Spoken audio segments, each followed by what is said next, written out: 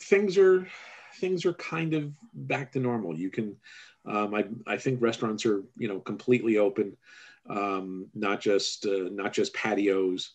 Movie theaters are open. I went to see a movie shortly after I was 2 weeks out from my second shot, and was back in a theater, and it was great. I saw a giant ape and a giant lizard beat the hell out of each other for 2 hours, yes, eating a bucket of popcorn. So it was.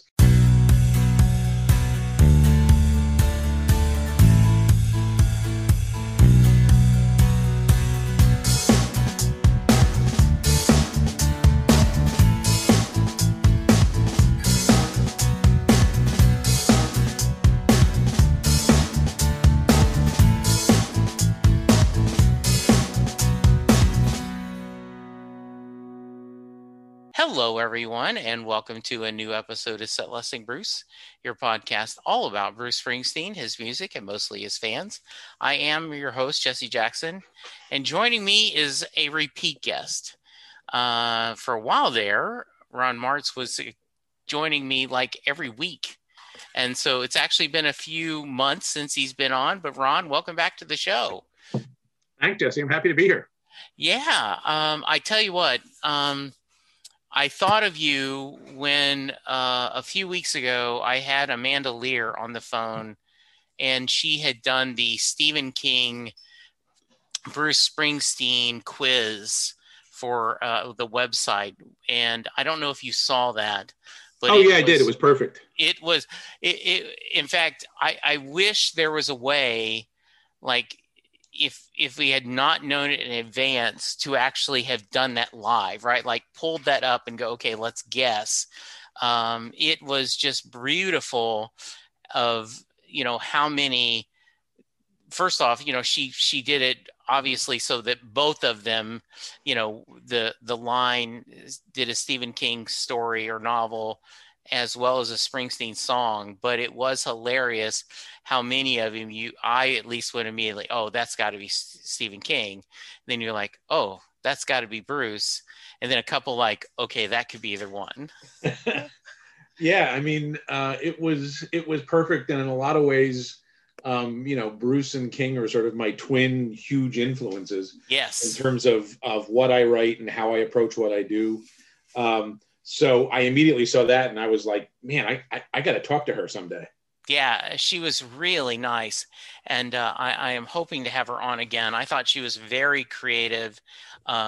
She does mostly satire, which was just perfect. It was just really great. So it's June. Well, it's July in 2021. We're going to catch up. You have a new Kickstarter to talk about. But in this new, our second summer of COVID, how are you doing? Well, like the last time we talked, pandemic isn't all that different for a guy that works at home. Yes. When people say, oh, how are you adjusting? And, there's no adjustment at all. This is what I've been doing for 30 years. So, you're sort of shamefaced when you have to admit that. For me, obviously it wasn't a whole different way of living. Obviously, last summer you couldn't really go to restaurants and sit inside. You couldn't go to the gym. There were adjustments to be made. You couldn't go to a, Summer Shed concert. All of that. So all of that stuff kind of went away, but, you adjust, you deal with it because we as a society have to do this thing and get over it. It doesn't work unless we're all pulling in the same direction. Yeah. And if I remember correct, and I could be wrong, and luckily, no one's going to, only thing person I'm going to embarrass is me in front of you, right? Like you were talking about, you were taking your daughter's car to the shop, and normally you guys would have stopped for breakfast and at this place that you guys liked, and like you couldn't, and so those are the small things. Texas opened up several months ago. I would make the argument maybe a little too early, but our governor tends to be wanting to, he's in a race with the Florida governor on who could be the most crazy. Yeah, who's the worst guy? Yeah. I think the let's give guns to everybody like candy puts your governor ahead right now. Yes. But I'm assuming Governor DeSantis will up the ante at some point. Yeah, he will say, "Hold my beer," right? Like he will say, "Oh, really?" It's really it just seems like we're moving further and further in the direction of two almost completely different countries, and I don't think it's good, and I hope it doesn't continue.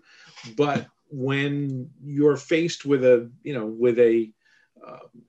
situation like this, where it's just like, look, just go get vaccinated, and then nobody has to worry about it, and people are dead set against getting a vaccination that is 95% effective, which is an amazing number. I think mostly because they've been told they shouldn't get it by their chosen media. It's just that we live in a very odd time where people feel like they get to choose their own realities. And ultimately, science doesn't care what reality you choose. Science is science. Yeah, and I do agree with that. And it is kind of like crazy. There's so much to talk about that. And I'm sitting there going, why? There was an East Coast, looks like she's a talk show host that did an article, and I tweeted it like, she's like, okay, I'm not going to go to Bruce because he's requiring me to be vaccinated. And I'm like, first off, Bruce isn't requiring anyone to do anything. The state of New York and the city of New York have come up with guidelines for reopening Broadway. He has no, you want to talk about what songs he picks on the set list? Yes, that's Bruce's call. But, what's in the audience? And then I have cracked up at the people that, and I think it's a legitimate thought, is that there was a Canadian vaccine that had been approved for Canada, but US had not approved it.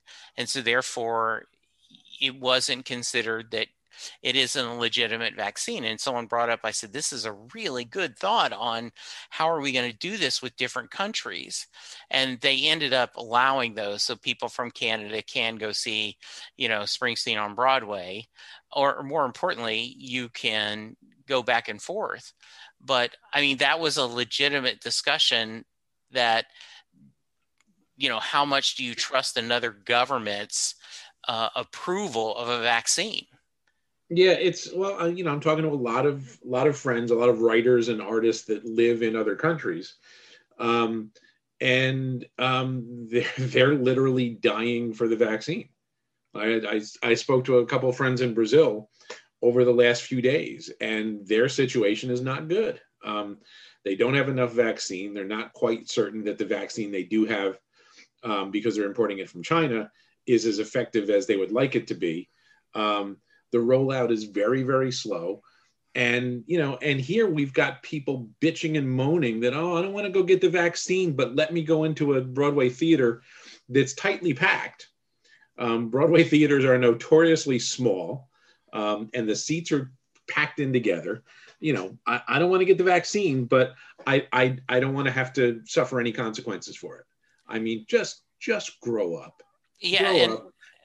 Go get jabbed. It's the easiest thing in the world to do. I mean, as soon as I was eligible, I drove to Syracuse, which is 2.5 miles away from me, to get my shots. Well, and I was thrilled to do it. I've shared this. Yeah. It just baffles me that, that we are such a spoiled society that we feel like, well, I don't want to get that because I did my own research from some idiot on YouTube who said that maybe it's not effective, or it puts nanotechnology into my body from Bill Gates, or whatever other ludicrous conspiracy theories you want. And those people want to be taken seriously. This is a very simple thing. You want to go into a convenience store and buy a soda and a bag of chips before you go to the beach. no shoes, no shirt, no service. The business Yeah. sets the rules. If you don't want to adhere to that, that's fine, but you can't go in. And this is the same thing. If you don't want to be vaccinated, okay, fine, but you don't get to come in. Well, and when this first came up, Ron, and I've talked about this on the podcast, right? To sign up my son for Little League, right? I had to not only bring his birth certificate, but I had to show that he had all his he was up to date on his shots, his vaccines, you know, and it is just it is a health thing. It isn't a political thing, and I think that's one of the sad things about it. Well, I think about where we were, a few decades ago. Yeah. In terms of regulations coming out that say you got to wear your seatbelt. Right. If you're in a car, you have to wear a seatbelt. Yeah. Like if that came out now, people would lose their minds. Yes. Simply because they're being told to wear a seatbelt. Now, obviously, wearing seatbelts has saved countless lives. Yes. But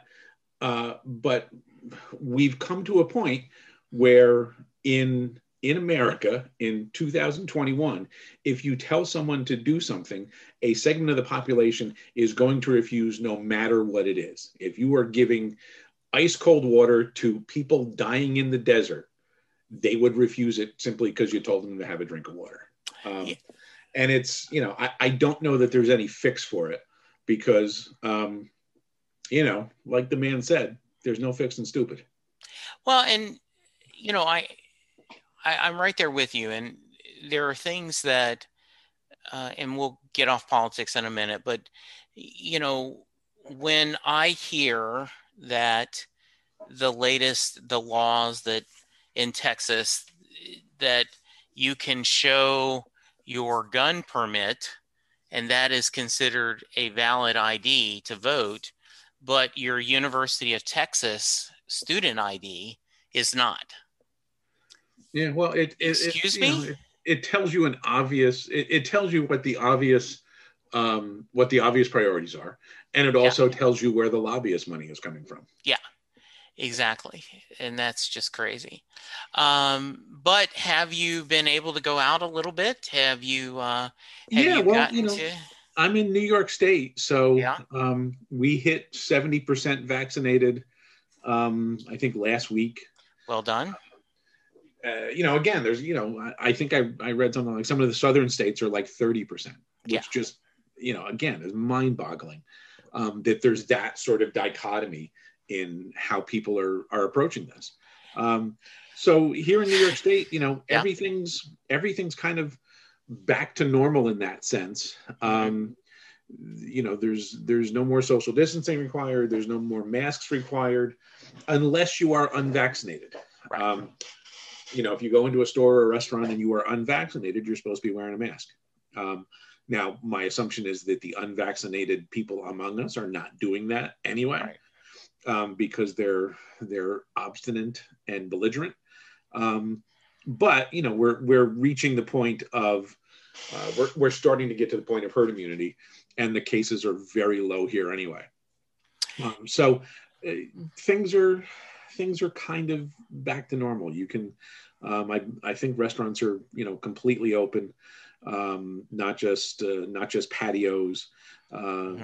Movie theaters are open. I went to see a movie shortly after I was 2 weeks out from my second shot, and was back in a theater, and it was great. I saw a giant ape and a giant lizard beat the hell out of each other for 2 hours. And you're just like eating a bucket of popcorn. So it was great. And the tickets for music venues are back on sale, and so at least here we're getting back to normal. Comic conventions are coming back, and invitations to appear at shows are coming in. So little by little, we're getting back to normal. So I think that's just how it's going to go. There are going to be states and areas in this country where people got vaccinated, and we're going to get back to a semblance of normalcy. And there are going to be other places where people aren't bothering, and a lot of people are going to get sick, and some people are going to die. And it's it's a grim choice that people are making for others, including children, because obviously children are not 12 or 11 and under. 12 were approved for 12 and up. 11 and under are in this weird gray zone of you're not vaccinated yet, but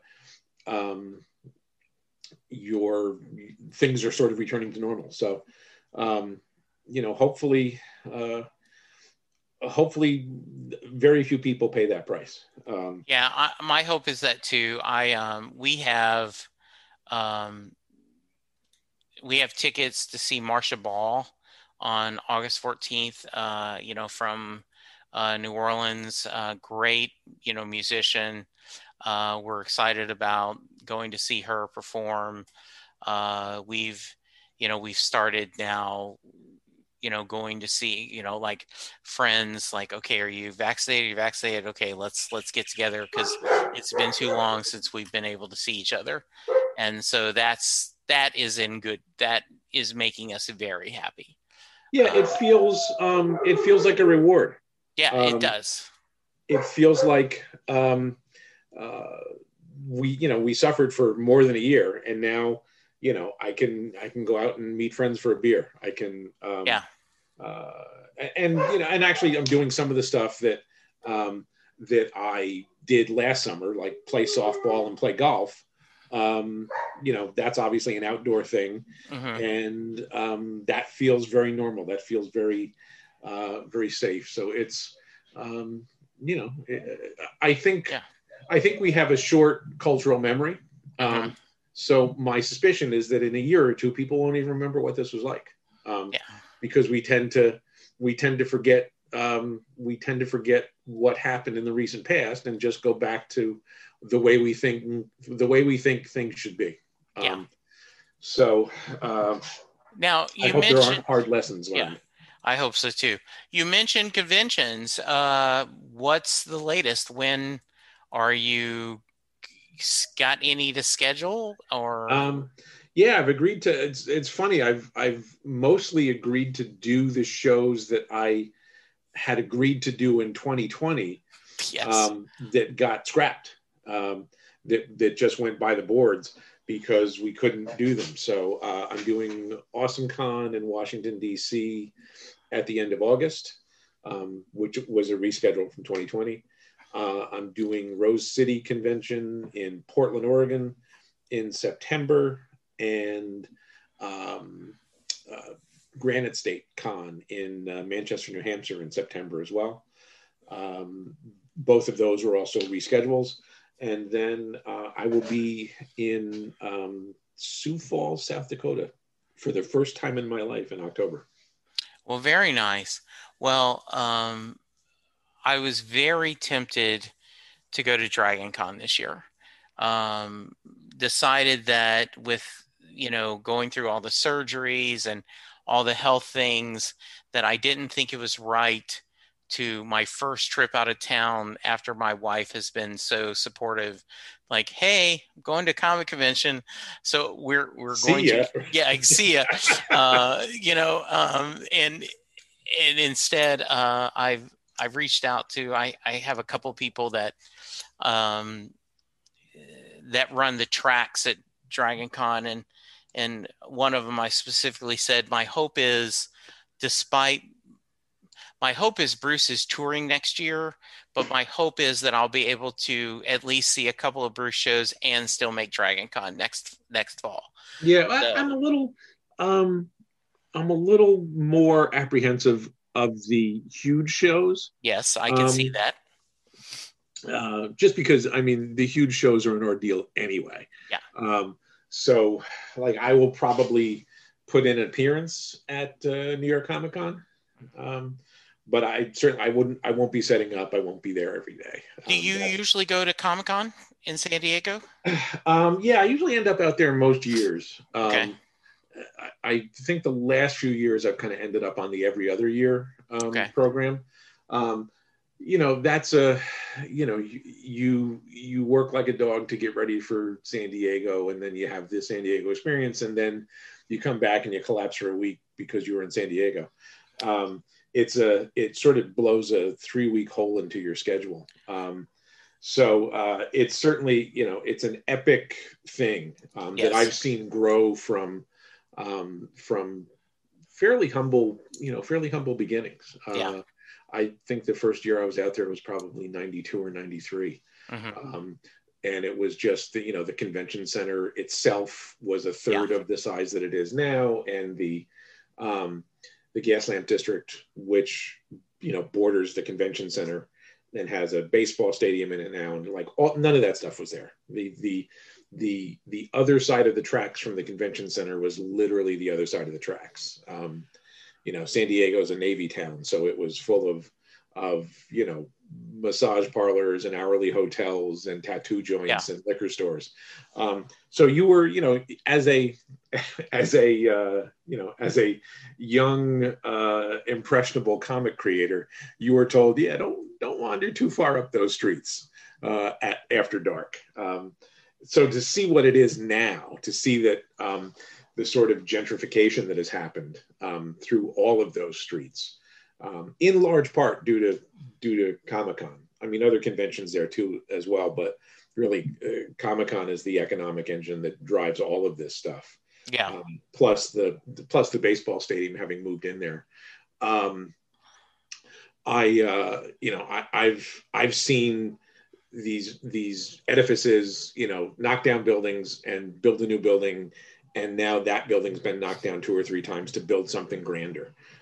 It's really a process that has happened, and it's almost like time lapse because you see it once a year. You go out and you have your Comic-Con experience, and you're like, oh, there's a Hard Rock Hotel there now. It's no longer this a little corner Mexican restaurant. It's this huge corporate edifice. So it's an interesting thing to see how it's evolved. And frankly, the baseball stadium being there has made a huge impact. I've been going to San Diego long enough that there was no baseball stadium there, and then there was a baseball stadium, and there were games during Comic-Con.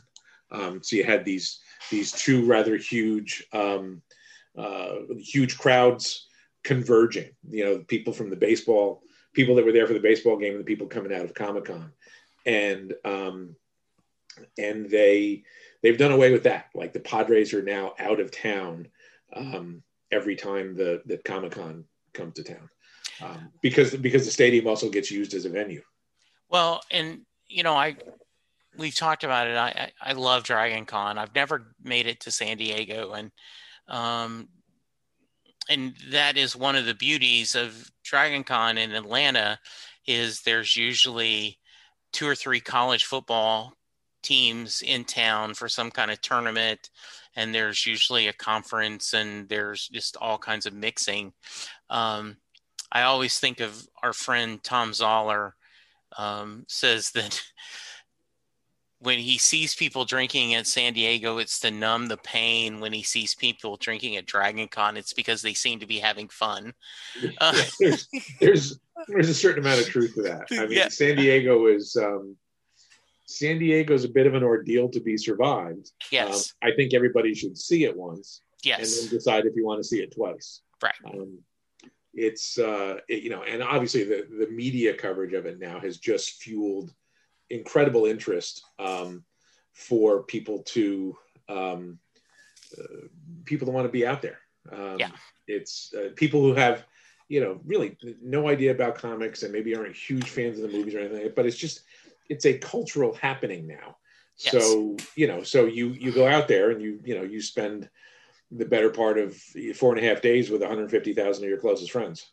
Yeah, exactly. And I know there isn't as much business done there as there used to be, but there still is a fair amount of business where there are connections and you see people you don't normally see and you get to connect and work through that. So yeah, it's almost turned into the show where you run into people, you set meetings to have, an interaction with somebody, whether it's a publisher or, film studio or production house or something like that.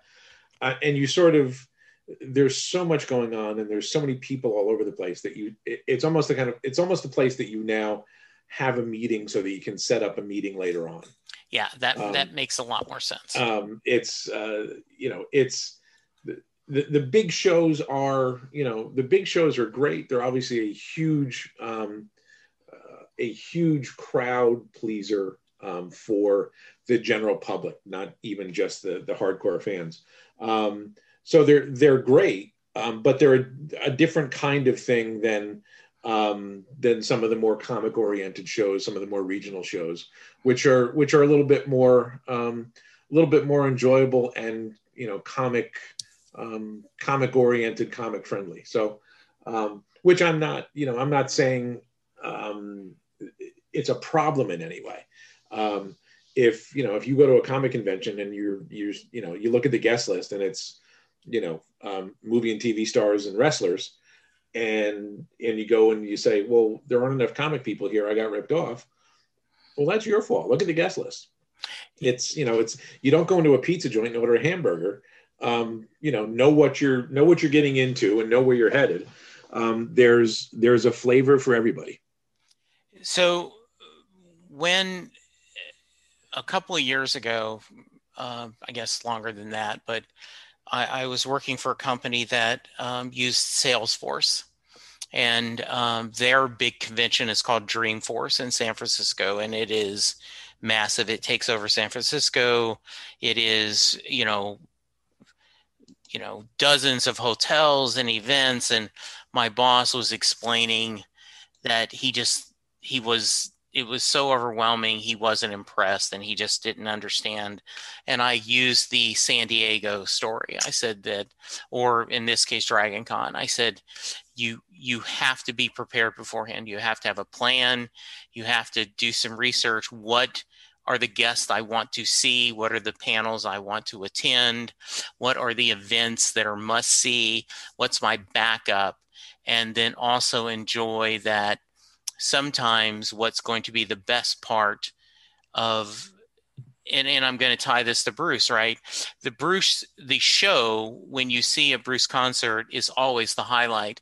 But sometimes what you may think back on is running into someone in the queue or at a bar pre-show, and you guys end up having a great conversation. And, and I can't tell you how many times where I just ran into someone into a lobby of a hotel or at a bar or at a restaurant, and we ended up spending an hour talking just about stuff. And it's like, well, gosh, that was as good as any panel I attended or any meeting, listening to anyone, talk. Yeah, I find that often the unplanned things Right. are the ones that are both the most enjoyable and also the ones that bear the most fruit in a professional sense. Yeah, absolutely. Somebody you bump into in the bar, or in the line at the Starbucks at the convention center, or even just dinner afterwards. We are social animals. And certainly comics is one of the more social industries, period. So all of that stuff happens kind of when you least expect it. Absolutely. So the last time we had you on, Letter to You had not come out. So breaking news, Bruce had a new album out at the end of last year. What were your thoughts? I loved it. It was a kind of a throwback record in some ways. The full, and I have to preface this by saying I love everything that Bruce does. Yes. The solo stuff, the more acoustic oriented stuff. I loved Western Stars a bunch. And I know that there are some Bruce fans that, they want that big E Street wall of sound. And that's great. But I like all the flavors on the buffet table. Yes. So it was nice to get Letter to You and have, quite a big, sound to it, which we hadn't really gotten in a while.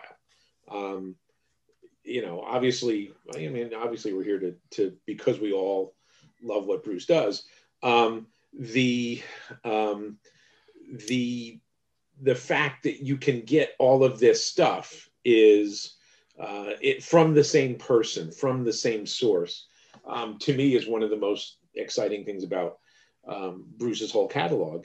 Is kind of there's something for every mood. I listen to a lot of Bruce, both on the Sirius XM station and just listening to albums while I work, and I'm forever picking different stuff because I'm in a different kind of mood, or I'm writing a different kind of story. So I found Letter to You to be a real gift because we needed it at that time. I totally agree with you. And in fact, I've said the same thing, right? Like, at the end of the fall last year, before we had heard this, I'd said if I got a new president in the fall and a new Springsteen album, maybe 2020 wouldn't be the worst year ever. And I say that slightly tongue in cheek with understanding how much pain and sorrow we had experienced in 2020, but it was kind of not only the album and not only the documentary, but he did so much press and such an interesting press. There was a lot of good interviews with him and a lot of discussion. It really did feel like this cold drink of water after being, exercising for a long time or something. Yeah, it was I think for a lot of us, it was a very necessary thing to have. And like, the SNL appearance, all of this, the kind of the cascade of, as you said, the interviews and, all of that additional content that we got was really very necessary. I think, particularly here, the Northeast in general, New York in specific, we had a pretty good summer, and then things started to break down again in the fall, and so places shuttered, and people did unwise things for Thanksgiving and Christmas, and having that album to go back to was a real boon for me. I actually have the vinyl sitting here right next to my desk, because I wanted that artifact. I wanted that keepsake of that album from that time. Yeah. And, I have quoted you multiple times when he had one of the last times we talked, we discussed about his doing From My Home to You. And you said something along the lines like, we know he's a great storyteller, so why are we shocked that he can tell a story in this format, right? Something along that lines. And he's continued to do that. I mean, every 2 to 3 weeks he comes up with a different theme. And I guess he mentioned that this is part of the reason he loves doing it, is it helps him have an excuse to go explore and find music. But that's continued to be a treat. Oh yeah, and the breadth of the catalog that he's picking from. Both stuff that's I was going to say 40 or 50 years old, Motown stuff, but even earlier than that, real kind of folk records, and to stuff that came out very recently. It's obvious it's exposing me to new material too. It's the gift that keeps on giving. I listened to, obviously I listened to that. I watched the performances by Jason Isbell and Amanda Shires that they were doing from their barn at the beginning of the pandemic, because I'm a huge fan of what they do. Yes, absolutely. Like that sort of stuff that helped all of us, I think, feel connected when we were the most isolated. I think I'm always going to look back on, extremely fondly, not just because I enjoyed it, but because I needed it. Yeah. My friend Sam, who is a huge Springsteen fan and Bob Dylan fan as well, but we met for lunch this week, and he talked about he's going to Shoals Fest coming up, and he says in Alabama. I did not know I needed to go to Muscle Shoals, Alabama, but Jason, Amanda, Lucinda Williams, Drive By Truckers, they're all doing like a 3-day festival, and I'm like, wow, that talk about, he's vaccinated. He says, I'm ready to get into a festival. I am ready to go enjoy music. And I'm like, good for you. I just think, I'm a big Jason Isbell fan too. And I just think he's passionate and he's a great writer.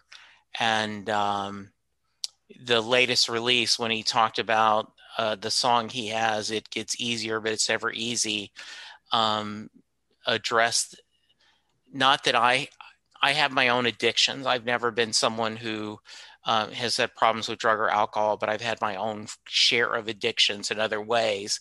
And that song explains it as well as anything I've ever heard. Yeah, I'm, I kick myself. One of the few shows that has been in the area that I missed is Jason and the 400 unit came to Albany, to the Palace Theater here, where I've seen a bunch of great shows.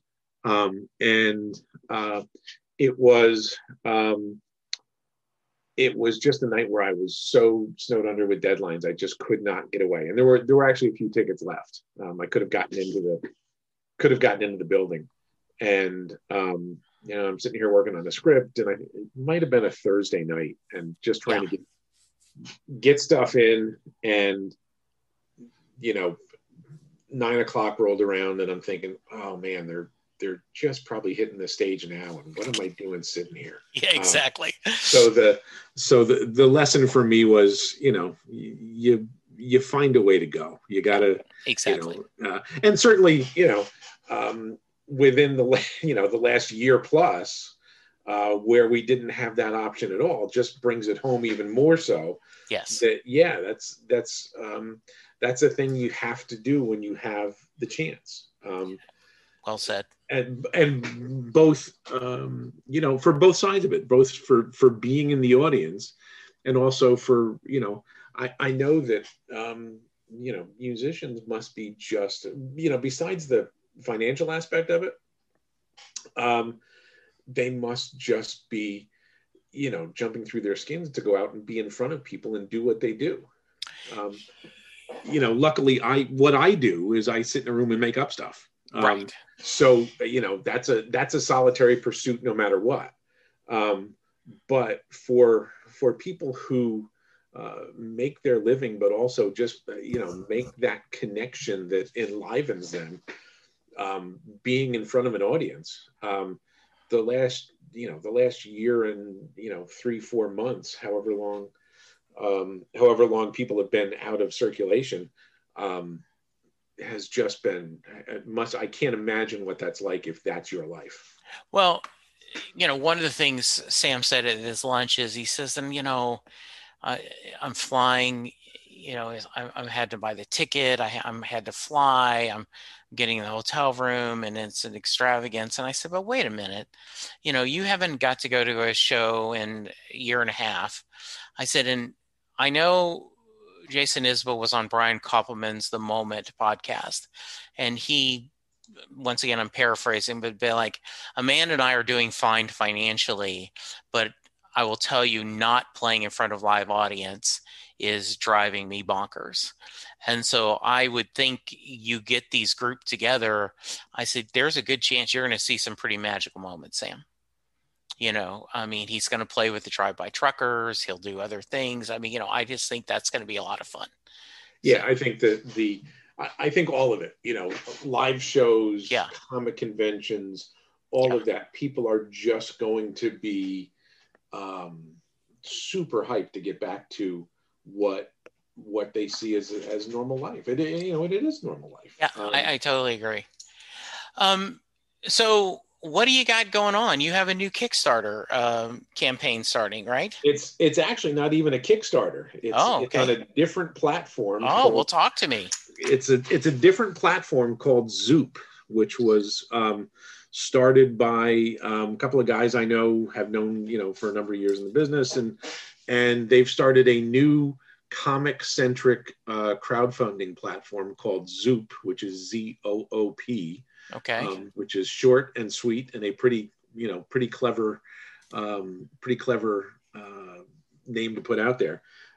So they got in touch with me and said, hey, we're starting this new platform. It's a crowdfunding platform, but we want to kind of streamline some of what Kickstarter does, what Indiegogo does, and have it be much more comic centric, at least initially. And I think generally they're gonna stick with that model. So I got together with my friend and sometime co-writer Andy Lanning, and my longtime artistic collaborator Rick Leonardi, and we came up with a big cosmic epic sort of story called Resolution, and we're doing it via this platform. So it's me and Andy Lanning co-writing, Rick Leonardi penciling, and Andy will be inking Rick's pencils because Andy is a terrific inker. So it's very much the three-headed monster on this one, and telling the kind of story that I did in Silver Surfer and Green Lantern, and that Andy did when he was writing Legion of Superheroes and Guardians of the Galaxy. Very much the version that Andy worked on is the version that that everybody has seen in the movies. And Rick obviously has a long and storied career in comics, drawing everything from X-Men to Spider-Man to Justice League. So this is, and I'm sure I've made this comparison before on the show. Comics is one of the things you can make a thing by calling up your friends and saying, hey, you want to do this thing? So that's very much what we're doing on this project. So the crowdfunding campaign is running on Zoop right now, and it's called Resolution, and we're having a ball doing it. We're in the early stages of we've got the story, so we're in the early stages of scripting stuff out and Rick drawing pages, and probably 6 months or so we'll have the product will be an oversized hardcover. Nice. Because we get to pick the format. We get to pick the how this thing comes out. So we decided, well, let's do it big. Let's do it hardcover. Let's have extra pages in there with sketches and behind the scenes material. And there will be a companion book that'll be like 48-page comic size, that is we'll have the script in it and Rick's layouts and pencils, and we'll walk you through how the book came together. It'll be very much the DVD extras of the making of our little tale. So I'm excited about it. We will include the link. Do you want to give the elevator pitch on the story? Sure. The elevator pitch, the sort of this meets that Hollywood pitch of it, is kind of Green Lantern Corps meets Unforgiven. So it's set in the far future, and our main character is named Zan Maddox. She is a retired hero from a galactic heroic force that sort of keeps peace in the galaxy. She has since retired and retreated to a solitary life as basically a water farmer on an arid planet. So she lives a solitary life, and people from her past come to her and say the your arch nemesis, this epic warlord that she had numerous battles with, her Thanos, if you will, is losing his mind. He's in decline, losing his mind, and there's a bounty on his head, and we need that money. So join us. Come help us. Grab up your diminished arch nemesis, and we'll all be set for life. And she is faced with the decision of, do I want to go there and do that again, or do I just want to be left alone? So I don't want to give away more specifics than that. No, but that's a great premise. But her choices obviously resonate through the story. So we will see glimpses of her past as a hero in her prime, and then the rest of the story obviously is set in the contemporary time frame where she's trying to decide what to do, and her decisions greatly affect the rest of the universe in ways that she did not expect. So the hope is that what we're doing here is the first of at least 3 volumes to tell the overall story. Well, I'm sold. So it's a Zoop, Zoop, and search for Resolution or search for Ron Marz and find it. I'll include a link in the show notes. How long of a campaign is this? I believe we're doing it for a month. Okay. It's Kickstarter-like in that effect, in that sense, is that it's a bit streamlined. Yeah. But if you've ever pledged to a Kickstarter or Indiegogo, this will be familiar. Right. And it's basically, I love the rise of crowdfunding projects and Kickstarters, because it allows creators to do what they want to do and take it directly to the audience.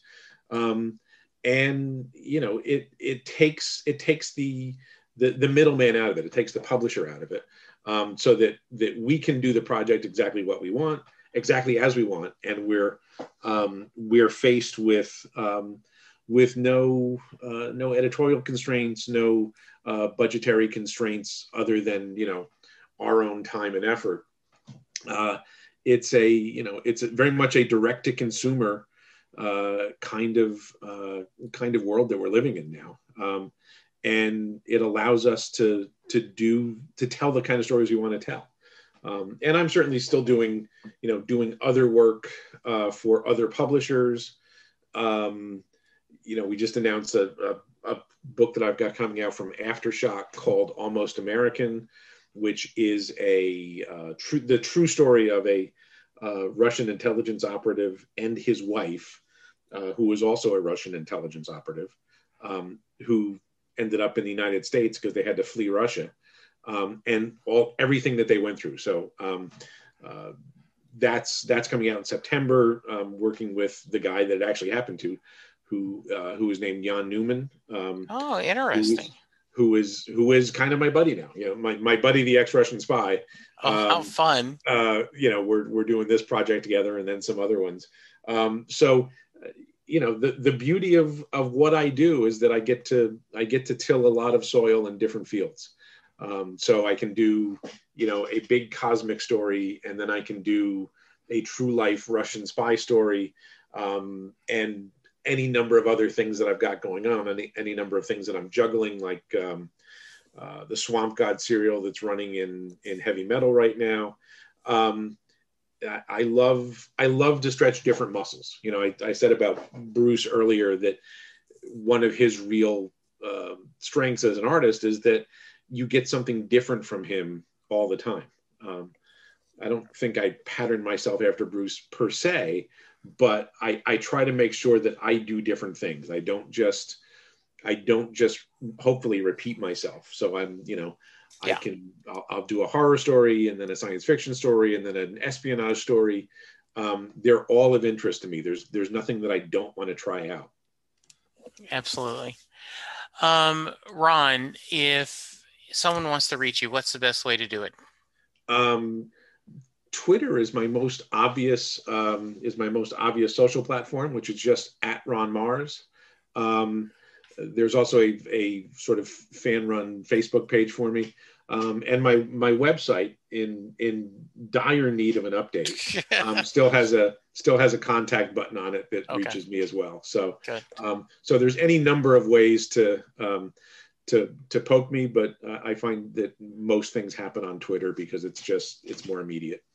Absolutely. That's I understand that. My friend, it was so great to catch up. I am so glad you're doing well. I'm excited about Resolution. That sounds like an epic tale. And I can't wait to when we hang up. I'm going to go and do my little pledge. And I will certainly urge my listeners, if they like what they hear, go over and do the same thing. Are you going to try to see Bruce on Broadway the second time? I would love to. I know that the ticket, the ticket situation on the day that the tickets went up Yeah. was difficult, right? And I thought, oh man, Yeah. I don't know that I want to invest that deeply into it. Yeah. And also, maybe take tickets away from somebody who hasn't had the experience yet. Yeah. That said, if I can get a hold of a ticket or two, I will absolutely go back. It's a train ride for me to get there. And seeing it the first time was honestly one of the best nights of my life. So I would absolutely encourage anybody that has the chance to go. And if the cards play right, I might be sitting next to you. Sounds very good. I decided not to go. I was lucky enough to see it last time, though I am selfishly praying he doesn't add any new songs. Like people that they were talking about I'll See You in My Dreams would be perfect to kind of add that. Like, no, I don't want to know there's a new song on there. That will be so tempting. But yeah, I agree with you if you haven't had the chance to see it. And luckily, I've already gotten a couple of listeners who did not see it the first run, and they are going to go, and I've asked them to join me on Set Listing Bruce. And then Ken Rosen, who does the great, blog, is their opening night, and he's going to join me a couple of days afterwards and kind of talk about opening night. So I'm excited. It's a wonderful experience, especially for people who, like, I'm north of the city, but I've been in New York City, obviously hundreds of times over my lifetime, and stayed there, and all of that. For people that haven't come into New York City very often, the whole experience of going to a Broadway show and just being in Midtown, and especially as New York kind of comes back to life, it's a tremendous gift, and I hope people can experience it. Absolutely.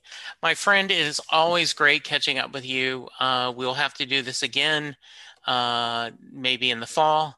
You know where to find me. Absolutely. I'm very pleased that you're back and you're mending. This is just like getting Bruce's album, getting these podcasts is a source of connection and comfort. That is very kind of you to say. I appreciate it. Listeners, you please stay safe. Go get vaccinated. It's so easy. If not, you're vaccinated yet, wear your mask. Remember to wash your hands, social distance. Let's get through this together, because that's the only way we're going to do it.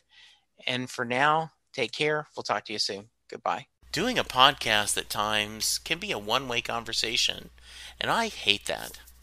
So please let me know what you like and don't like about the work I'm doing. You can reach the podcast via email at setlistingbruce@gmail.com. The show is on Twitter at setlistingbruce, and my personal Twitter is at jessejacksondfw. We have a website, www.setlistingbruce.com.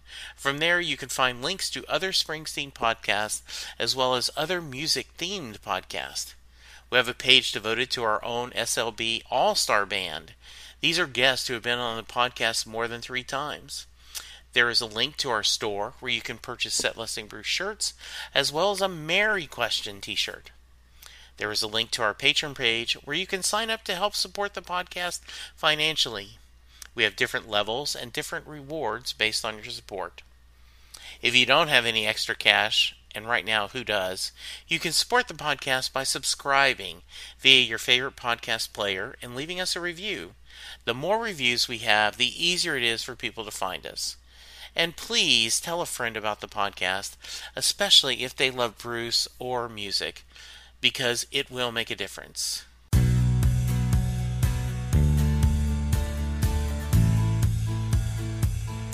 You just heard the fun talking, hard rocking, music loving, album ranking, fan thinking, joy spreading, lyric reading, story sharing podcast that is the one, the only Set Listing Bruce. Set Listing Bruce is part of the Southgate Media podcast group. The theme for Set Listing Bruce was written by David Rosen, used by permission. It's NFL draft season, and that means it's time to start thinking about fantasy football. FantasyPoints.com features industry-leading experts and prognosticators using proprietary hand-charted data to help you score more fantasy points. FantasyPoints.com is the place to go for whatever kind of fantasy football you play. Whether you play fantasy football, daily fantasy sports, or do a little bit of everything, Fantasy Points has the meticulously researched content to guide you to victory. And why wait for the fall? Fantasy Points also covers the new spring football league, the UFL. Join the guru, John Hansen, Scott Barrett, Joe Dolan, and other massive names in the fantasy football universe with an exclusive offer. Use code Pantheon for 15% off any Fantasy Points package, including the all-in package, with access to every article, tool, and data nugget that Fantasy Points has to offer. That's FantasyPoints.com and code Pantheon for 15% off at Fantasy Points. FantasyPoints.com, code Pantheon. Score more fantasy points.